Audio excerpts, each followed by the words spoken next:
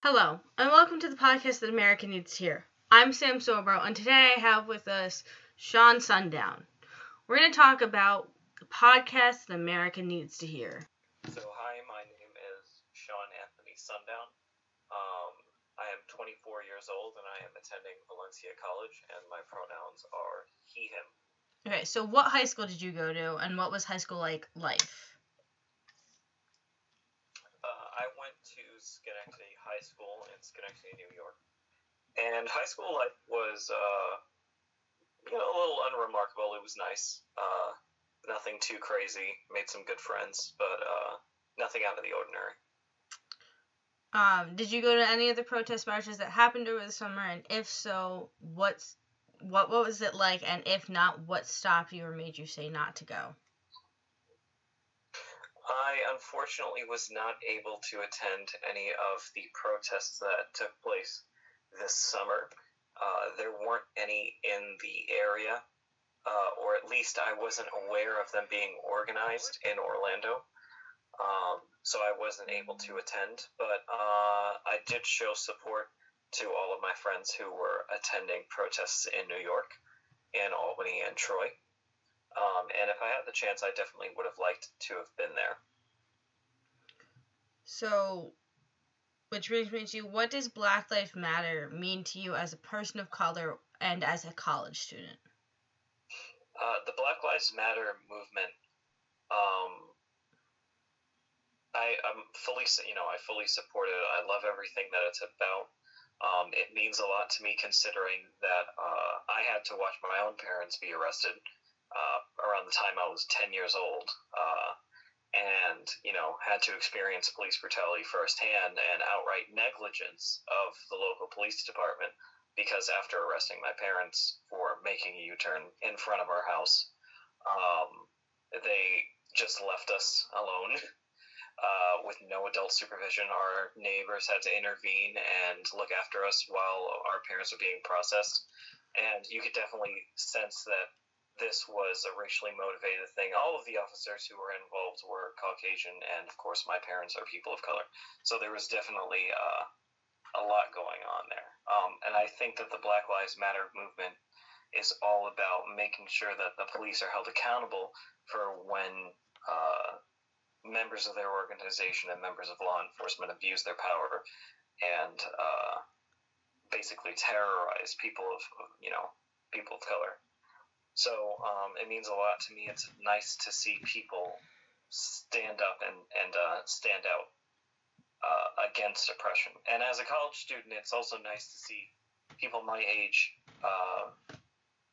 get involved in social issues and be consciously aware of the issues and flaws in society, and the willingness to take action against it. It's good to see that since the civil rights era, that hasn't died down, and it's only grown stronger.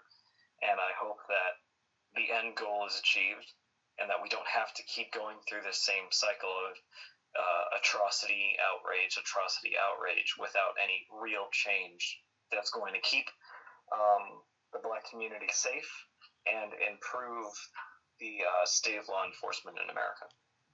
So do you think that all police officers are bad then?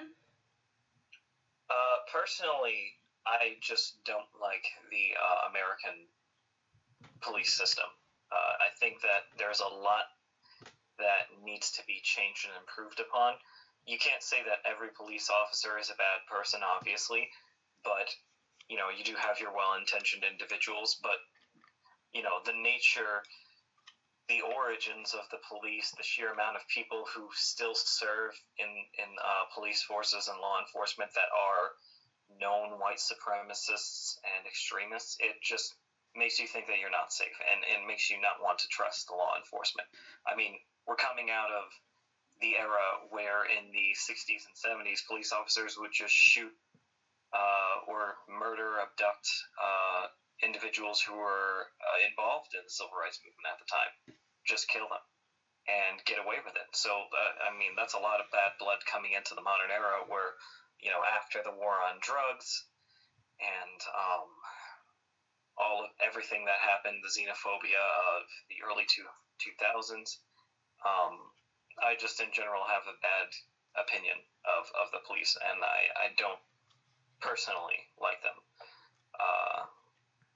So I wouldn't say that every police officer is bad, but I'm definitely not going to compliment the American policing system as it is now.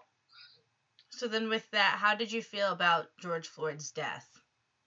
George Floyd's death was entirely preventable, and it was entirely preventable. It was just outright murder. You could say it's murder very easily. You don't need to kneel on someone's neck to detain them.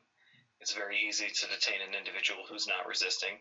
You don't have to put someone on the ground to detain them, and you should listen. There's this thing that police officers are supposed to do is render aid to those that they are arresting, and not a single officer in that situation did that. They all just let that man die, and that's absolutely atrocious. So, it's outrageous. I was very angry seeing it happen because you see the same thing happen over and over again, and you wonder when the hell it's going to go through someone's brain that things need to change and that we can't treat people this way. As an officer, you're supposed to serve and protect. That's not serving and that's not protecting. You endangered that man's life and he died. And of course, the Blue Wall kept those who are responsible for the death of George Floyd relatively safe. Whereas if a random person kneeled on another civilian's neck and they died, they would be charged with murder and they would be sent to jail and there wouldn't be any question about it. We had to spend months dealing with a trial that ran in circles and skirted around the fact that the man was killed. So the death of George Floyd was just outrageous. The murder of George Floyd was outrageous. So my last question would be, what would make you trust the police? What changes do you want to see in America in the policing system and in the justice system that would make you trust it more? That would just take a lot of time to explain, but there are some major changes that need to be made for the American people to trust the police. For one, they need to start holding their officers accountable for the things that they do and the damages that they inflict on these communities. It's not going to get any better, and they need to stop insisting that people outright comply with police. The police aren't. The police are, authorities, quote unquote authorities, but they serve the public. No one's going to respond well to being ordered by an officer, and many people don't have any reason to trust the police, but the police are the ones who are making arrests based on suspicion alone. This whole thing about minor drug charges and arresting people for minor possession needs to just stop. We need to make some more inclusive training, include more inclusive training in the training of police officers. They need to be taught they need to be given better crisis intervention. They need to be taught how to deal with individuals who have mental health issues. Their training is just lacking. There's a lot of training that's going into, firearms and how to use a firearm and going to the range, but there's not enough training going into dealing with these tense social situations that can be easily dissolved through mediation. Police officers need to be better at diffusing tense situations and diffusing violent situations with nonviolent means instead of resorting to force of arms. So it's that simple. They need to stop shooting people. They need better training. And they need to change their attitude. Well, thank you, Sean, for meeting with me. It was lovely to hear from your side of the story compared to others. Yeah, no problem at all. It was a pleasure. Thanks for coming today. And that was the podcast that America needs to hear. Once again, I'm Sam Sorbo, and that's all the time we have for today. See you next week.